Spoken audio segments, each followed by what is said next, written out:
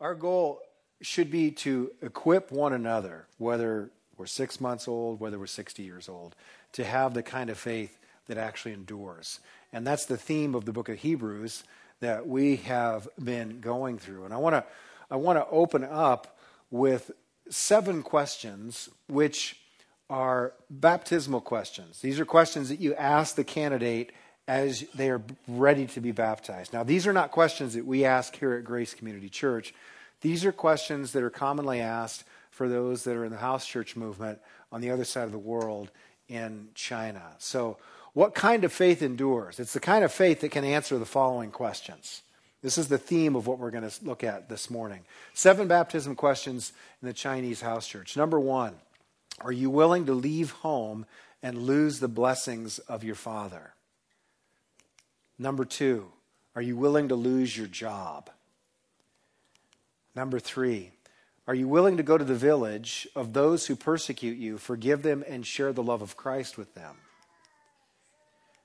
Number 4, are you willing to give an offering to the Lord? Number 5, are you willing to be beaten rather than deny your faith? Number 6, are you willing to go to prison? And number 7, are you willing to die for Jesus? Now, it's not a trick question, so don't overthink it. In this context, who are the individuals that these questions are asked to? They're baptismal candidates. Are they young in the faith or mature in the faith? They're just starting. These are entry-level questions. Entry-level questions. Now, to answer those questions, you have to have the kind of faith that's going to endure under intense persecution. And they know something of intense persecution. I think here in the West, we don't, and consequently, we know nothing of persecution, and consequently, our faith maybe is not as strong. The author of Hebrews is writing to a group of people, Jewish background believers, who are under intense persecution. They are being imprisoned. They are losing their property. It's a very, very difficult struggle, and they're being tempted to drop back from their faith, to not be as strong about Christ, and kind of go back to the Judaism minus Jesus. So the Judaism of old, who looked forward to a Messiah but doesn't recognize that Jesus is that Messiah. Because if they could stay there, they could avoid persecution. And so the author of Hebrews is pleading, admonishing with them to hold fast, And so we are going to look this morning at the rest of Hebrews chapter 11. Last week, we looked at the kind of faith that endures. 2 things about that faith. This was last week. We looked at, first of all, the nature of that faith. What is it? What is belief? What's the nature of belief? The second thing we looked at last week was the object of that faith. What do we believe in? So that's what we did last week. Today we're going to look at 3 things in Hebrews chapter 11, verses 6 through 40. First of all, what enduring faith does. Faith does something. What enduring faith does. Secondly, what enduring faith secures, what it obtains. And the third thing we're going to look at is, how do we get it? How do we get this enduring faith? So open up your Bibles.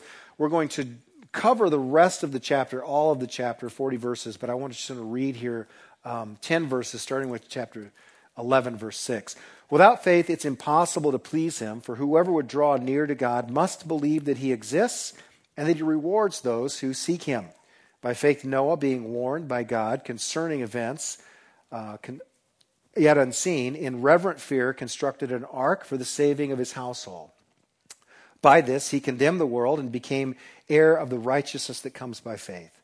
By faith, Abraham obeyed when he was called to go out of a place to receive an inheritance. And as he went out, not knowing where he was going, by faith, he went to live in the land of promise, as a foreign land, living in tents with Isaac and Jacob, heirs with him of the same promise. For he was looking forward to a city that has foundations, whose designer and builder is God. By faith, Sarah herself received power to conceive, even when she was past the age, since she considered him faithful who had promised. Therefore, from one man, and him as good as dead, were born descendants as many as the stars of heaven, and as many as the innumerable grains of sand by the seashore. all of these died in faith, not having received the things promised, but having seen them and greeted them from afar, have acknowledged that they were strangers and exiles on the earth. For people who speak thus make it clear that they are seeking a homeland. And if they had been thinking of that land from which they had gone out, they would have had opportunity to return. But as it is, they desire a better country, that is, a heavenly one. Therefore, God is not ashamed to be called their God, for he has prepared for them a city. Father, we are coming to you in faith this morning. Spirit, we recognize that apart from you, we can't understand, let alone apply what it is that's here in the Scripture. Thank you for inspiring it. Spirit, speak to our hearts, enliven our hearts, give us faith. For those who do not yet believe, I pray that you would call them to faith. That those who do, I pray that you would strengthen their faith. But Lord, give us enduring faith so that we might praise you all the ends of our days, that Christ might be exalted and glorified. It's in his name we pray. Amen. Okay.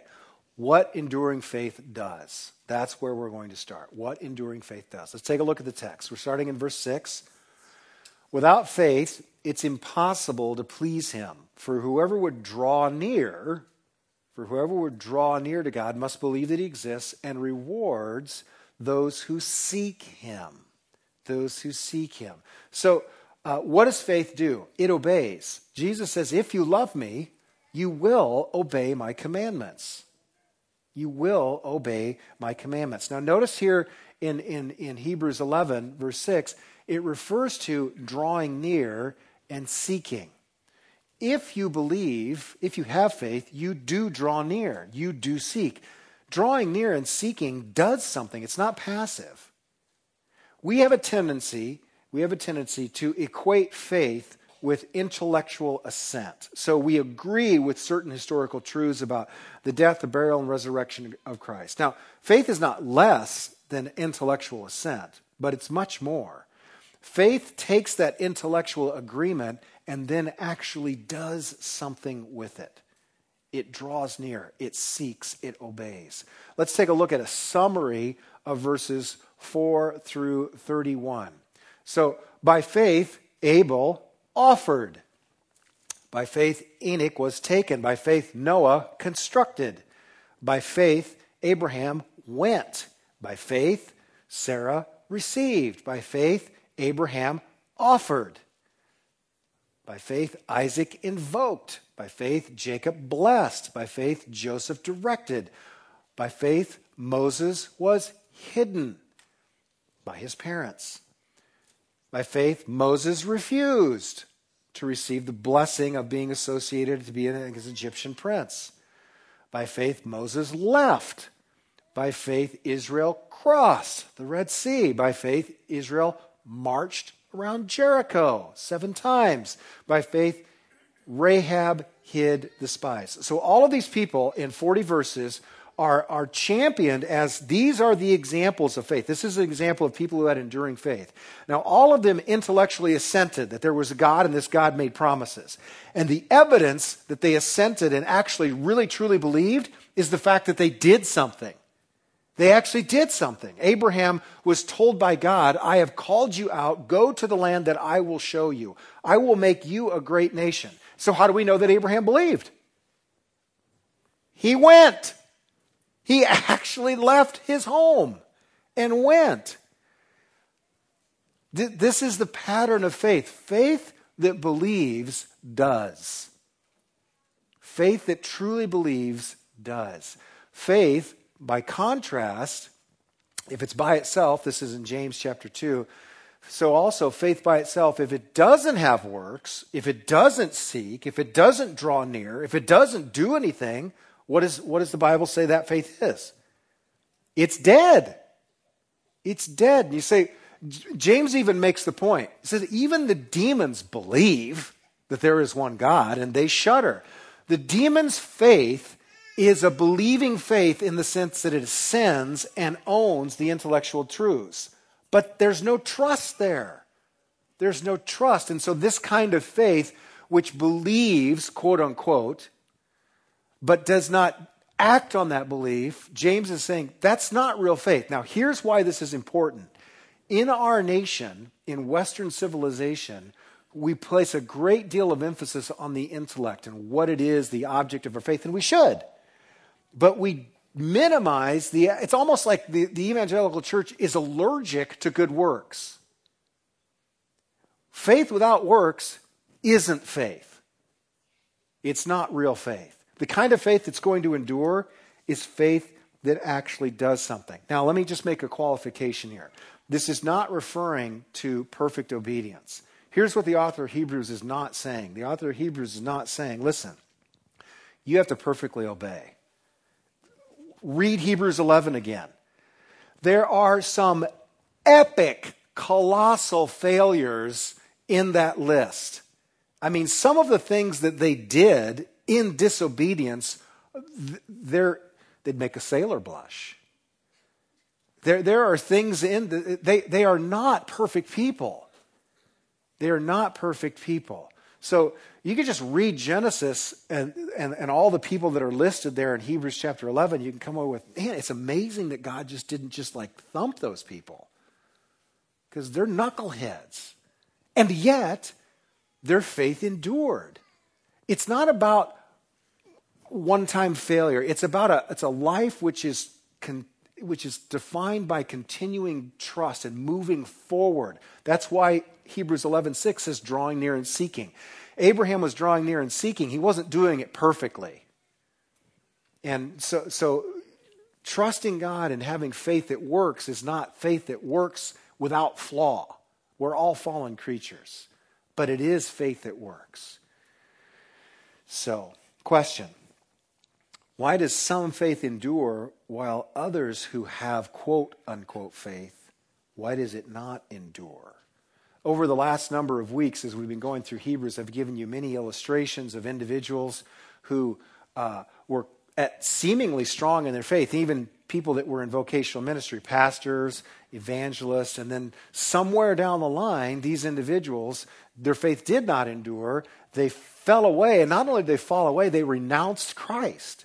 So what kind of faith endures? What's the difference between the kind of faith that endures and perseveres and the kind of faith which intellectually assents and then falls away, drifts, and crashes on the rocks along the shore? What's the difference? I think the difference is expectations. I think the difference is expectations. What enduring faith secures? This speaks to Hebrews 11, verse 6, the reward. So without faith, it's impossible to please him, for whoever would draw near, that's moving, that's acting, draw near to God must believe that he exists and that he rewards those who seek him. So these individuals who have enduring faith are expecting something. They're longing for something. They are expecting something. Since I've been in ministry, I've done a lot of weddings over the last 20-some years. And when that young couple makes their vows before God and man, they have a certain expectation of what life is going to be like when they get married. And then those expectations are dashed on the rocks of reality within 1 to 7 years of their marriage. Now, there's nervous laughter in the room, and those who are laughing and they have no problem laughing are those who have been married for longer than 7 years. Those with nervous laughter are those who just got married or are getting married, and the thought is that this marriage is going to bring me happiness. And it does for a while. And then you find out that your expectations are not being realized. And sometimes those expectations are not realized to a degree that your marriage causes you great pain and you want out. And this is all too common. And you know of what I speak. Now, those of you that push through and you endure and you get through those times because even though you're not receiving what you want from your spouse, you endure and you double down on trusting God, and you by faith love them and care for them even though they don't seem like they're reciprocating. You get through those hard times and you grow in strength and love. But if your expectation is temporal happiness, you'll bolt. You'll leave. And many people do. Many people do. So let's take a look at what is this reward? This is important. What are these expectations? What is the reward? First of all, here's what it's not. It's not temporal or immediate. It's not temporal or immediate. I've spoken unkindly of a particular book for many, many years, and today I'm going to drop the book on the pavement, roll over it with a bus, and then back over it with a bus, and then roll over it with a bus again. So if you're a fan of the book, I'm sorry. Not really. It's important, though, that you understand why I'm not sorry. The book is Your Best Life Now. Just let's look at the text. The text. Hebrews chapter 11, verse 13. All of these died in faith, not having received the things promised. They died without receiving the things promised. That's pretty clear cut. Having seen them and greeted them from afar, having acknowledged that they were strangers and exiles on this earth. Their best life was not now. They didn't expect their best life to be right now. If they did, they would have gone back. They would have not endured. Take a look at verse 39. 39. A summary of the whole chapter. All of these, though commended through their faith, did not receive what was promised. Their best life was not now. They did not receive what was promised. If their expectations were that they had to receive happiness, everything they wanted at the moment, they would not have endured. That's one of the major points of Hebrews chapter 11. So it's not temporal. And by the way, there's nothing wrong with wanting temporal or immediate happiness. There is something wrong with demanding it. Because if you demand it, you will not endure in your faith. You won't. Happiness and joy are not equivalent. You can be unhappy and yet have the joy of the Lord. Because you recognize that you are longing for something which you are not going to obtain in this life. What is it then? The reward is a future hope. Look at verse 35. Verse 35.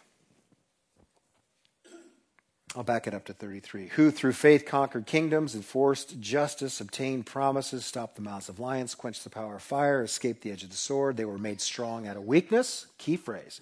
They were made strong out of weakness, became mighty in war, put foreign armies to flight. Women received back their dead by the resurrection. Some were tortured. So not everybody didn't receive something good here. Some were tortured, refusing to accept release so that they might obtain or rise again, rather, to a better life. Some of your versions, your Bibles say, so that they might obtain a better resurrection. The reward is a future hope. Now look at verse 40 here. All of these, verse 39, though commended through their faith, didn't receive what was promised, since God had provided something better for us, that apart from them, they should not be made perfect. That's a reference to us being united in Christ. So all of these believers, past tense, in the book of Genesis, throughout the life of Israel, they never received ultimately the promise that they were given. But that promise was ratified in the coming of Jesus in his life, his death, his burial, his resurrection, his ascension into heaven, and his gift of the Holy Spirit. In other words, everything that they were promised could not come to fruition until Jesus gave himself for the church. And for them, past tense. And for us, future tense. They couldn't be perfected apart from us. That's the reward, is the future hope. Now, let's move on to the application here. How do we get this kind of hope? How do you and I secure that kind of hope? Some of you right now, you're not happy. You're not happy. You are in a difficult relationship, and you are wavering in your faith. Some of you are suffering physically, and God has, quote unquote, let you down. You have not received the answers to your prayer. Some of you come from families where you are mocked from your faith, and it's very, very difficult for you to stand firm in the strength and the power of the Lord. And you are wavering and you're not sure. Some of you are in college and you're surrounded by people that belittle and mock your faith, and you're not sure. You're not sure if you can stand up to that kind of pressure. How do we get that kind of faith? Where does it come from? What do we need to do? What do we need to do? 3 things. How do we get this enduring faith? Number 1, ask for it. Ask for it. The reference here is Luke chapter 17, verse 5. The apostles said to Jesus, give us faith. Increase our faith. Now, why would they ask for an increase of faith? Because they recognized their faith was weak. That's not a problem. That's not a bad thing. And Jesus says, I tell you the truth, if you have faith as small as a mustard seed, you'll be able to say to this mountain, go and cast yourself into the sea. One of my favorite verses on wavering faith is Mark chapter 9.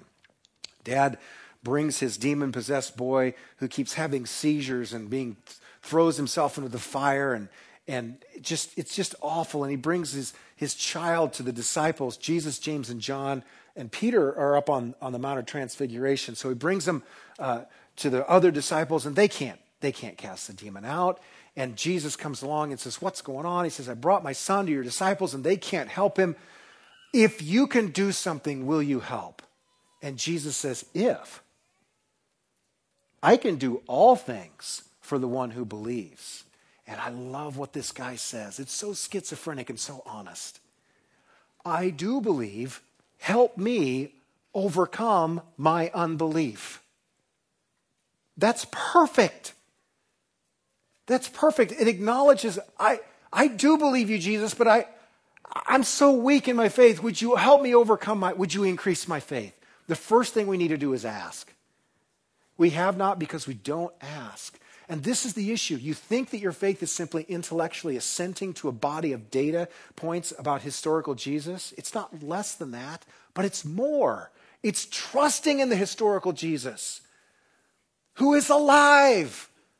You say, but I wrestle with my faith. So do I. So did they. And they said, increase my faith. So start with asking. Secondly, die to your agenda. Die to your/our agendas. Turn in your Bibles to Matthew chapter 16.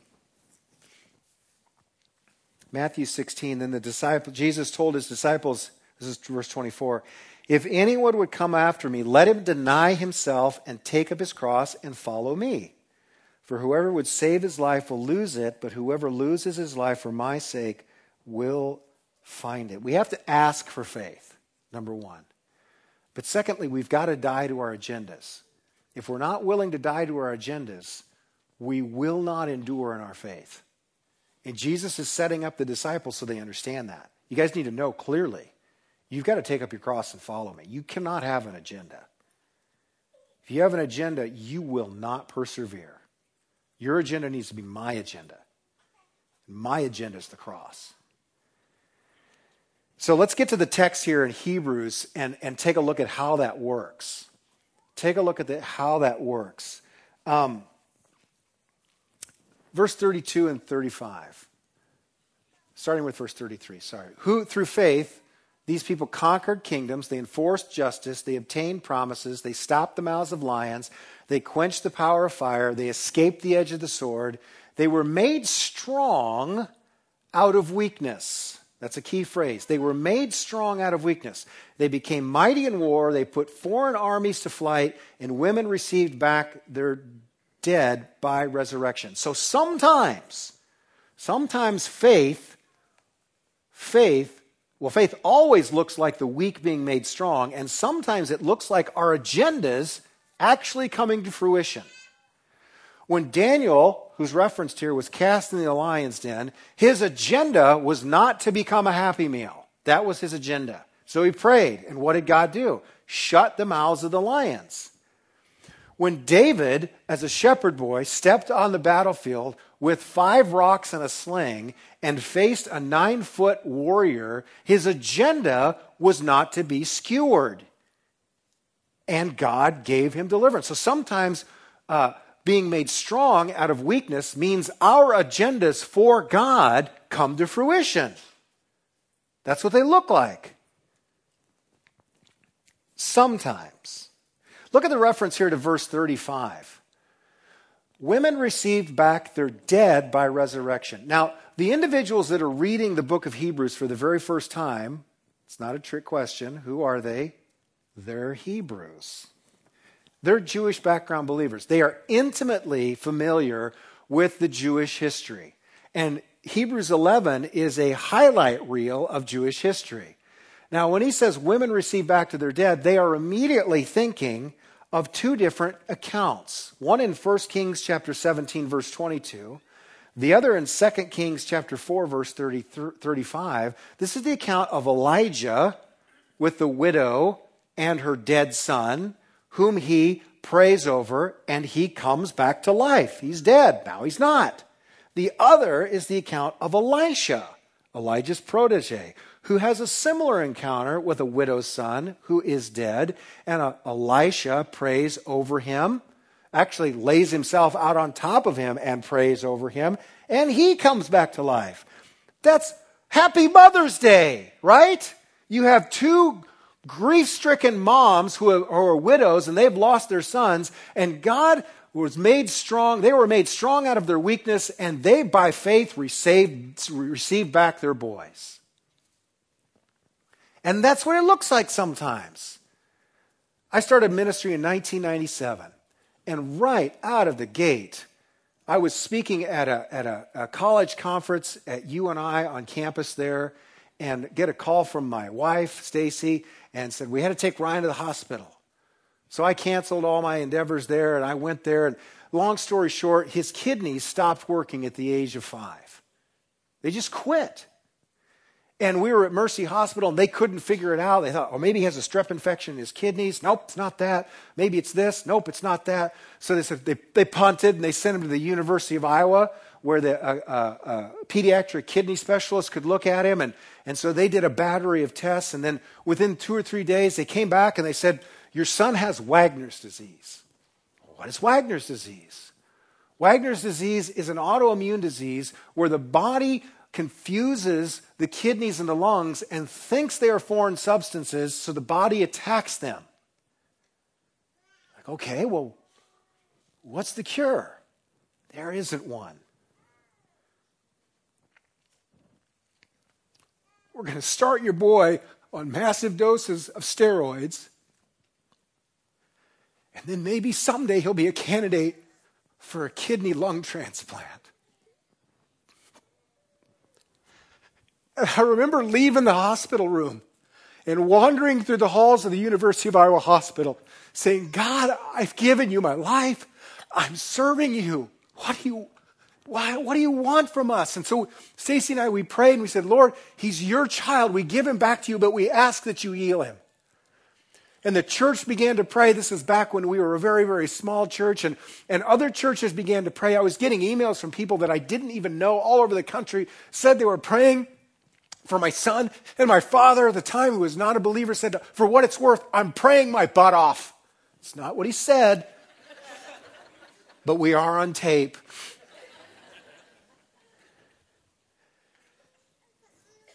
And they did a biopsy, and they came back the next day, and they said, well,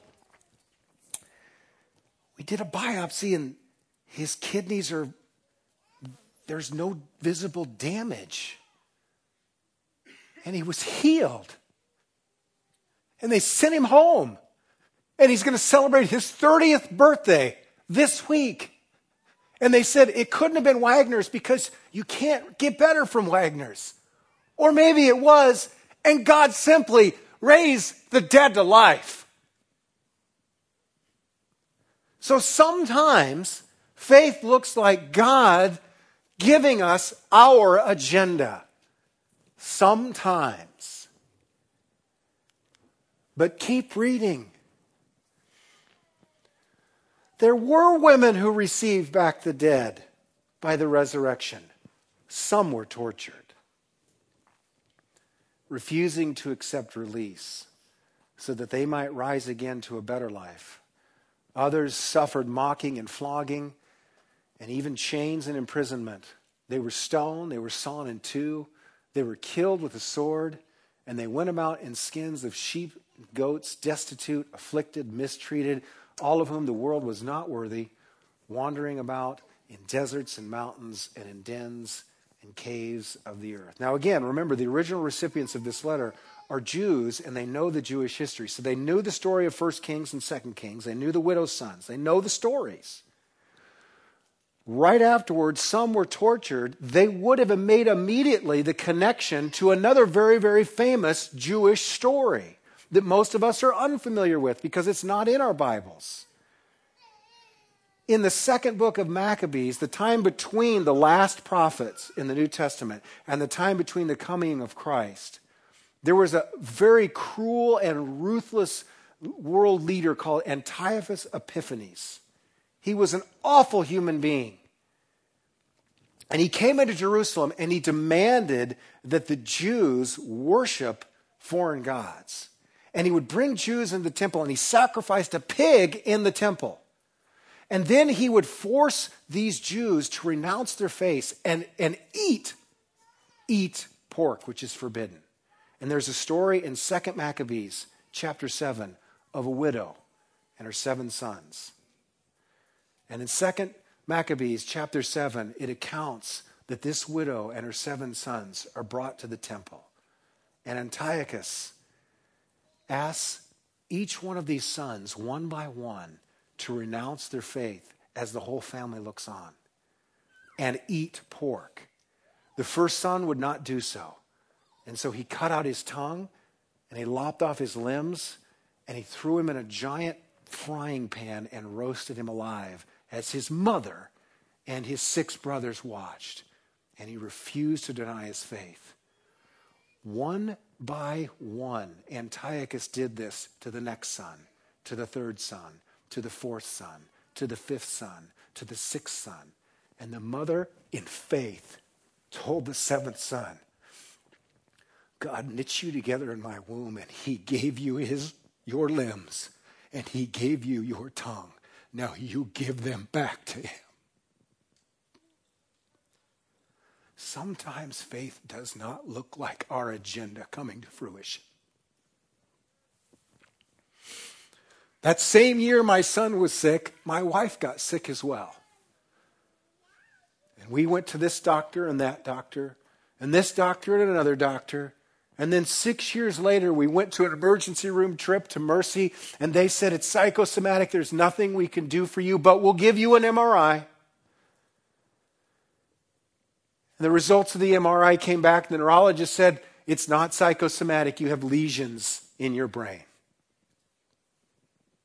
There's something wrong. To which I will not share in a sermon what I thought.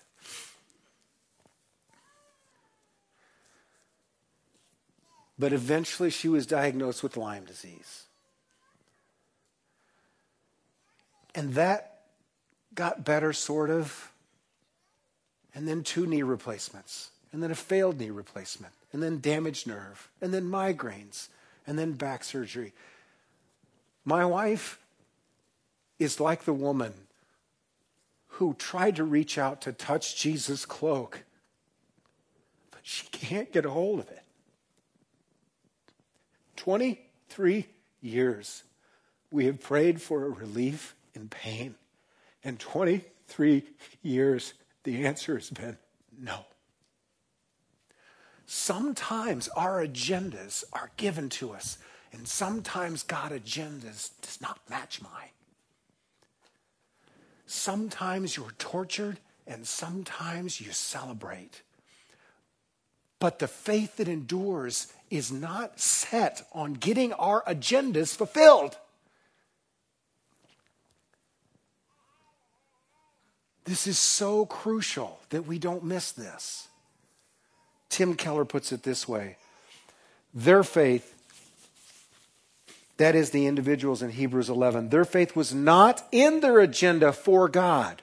This is crucial. Their faith was in God. Their faith was not in their agenda for God. Their faith was in God. There is a huge difference. If my faith is in my agenda, the way that I think God should use me, I don't know that I can follow him.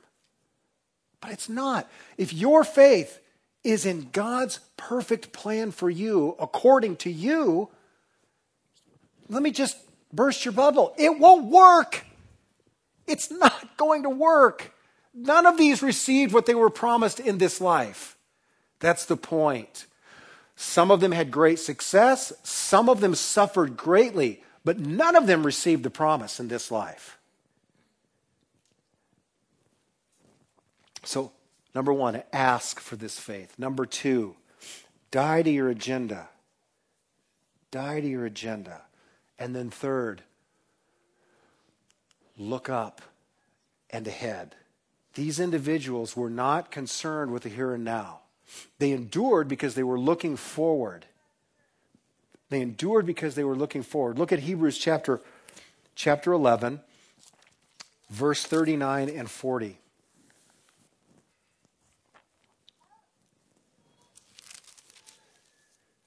And all of these, though commended through their faith, they did not receive what was promised, since God had provided something better for us, that apart from them they should not be made perfect. This is a reference to what you and I, as Christians, and what these Hebrew Christians had through Jesus. Jesus gave his life. He fulfilled all the righteous requirements of the law. He received our sin, and therefore we are justified in Christ. We are declared not guilty and righteous before God. We have the Holy Spirit. We have been knit together in unity. He is a seal, a guarantee for our redemption. All of these things are ours in Christ. And all of those promises that they were given couldn't come to fruition until Christ. That's why the author of Hebrews in chapter 12, verse 1 and 2, which we'll look at next week, says, fix your eyes on Jesus, the author and the perfecter of our faith. Turn in your Bibles to Colossians chapter 3. Colossians chapter 3.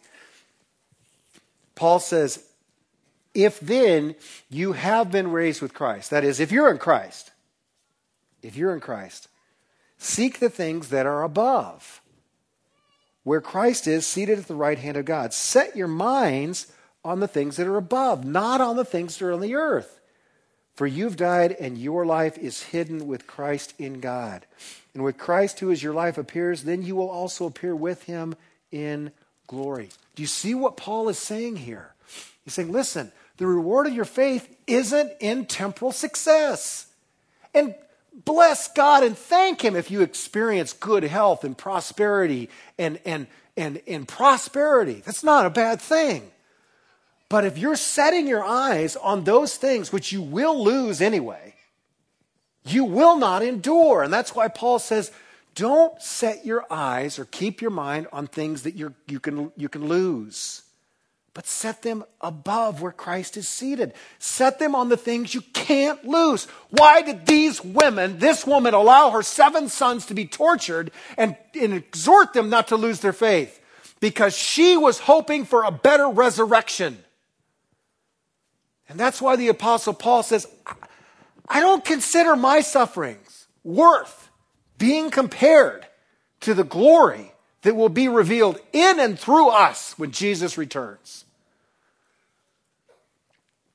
When we set our eyes on Jesus, the author and perfecter of our faith, and the reward that comes with his return, we can endure. If we don't, we won't. Enduring faith is found in the person of Christ who endured death for you and I. As we close, we think about looking up. I want you to mark your calendars for June 11th. 6:30, it's a Friday night. We're going to have an outdoor time of prayer and praise, a concert in the backyard there. It's a time where we will thank the Lord and we will look to be encouraged and encourage one another. It's a time when we will look up and we will pray for the people in our lives who don't yet have faith in Christ, that God has put around each and every one of us. It's our desire that we would see 1,000 people come to know Jesus in the next 5 years. That's going to require that we look up and look out and pray for those that God has put in our lives. And it'll be a time that we look forward towards being equipped and equipping one another to have that enduring faith. So mark that in your calendars. You're going to hear more about that as the day approaches, but let's look to him to strengthen our faith. Father, we thank you for your grace. Thank you for your mercy. Thank you, Lord, that while we are sometimes, maybe too often, faithless, you are always faithful. We pray, Lord, that you would strengthen our faith. We pray, Lord, that you would grant faith to those who are struggling to believe. Lord, bring those who are not yet followers of you into the kingdom, that they might know you, that they might love you, and they might receive your blessing.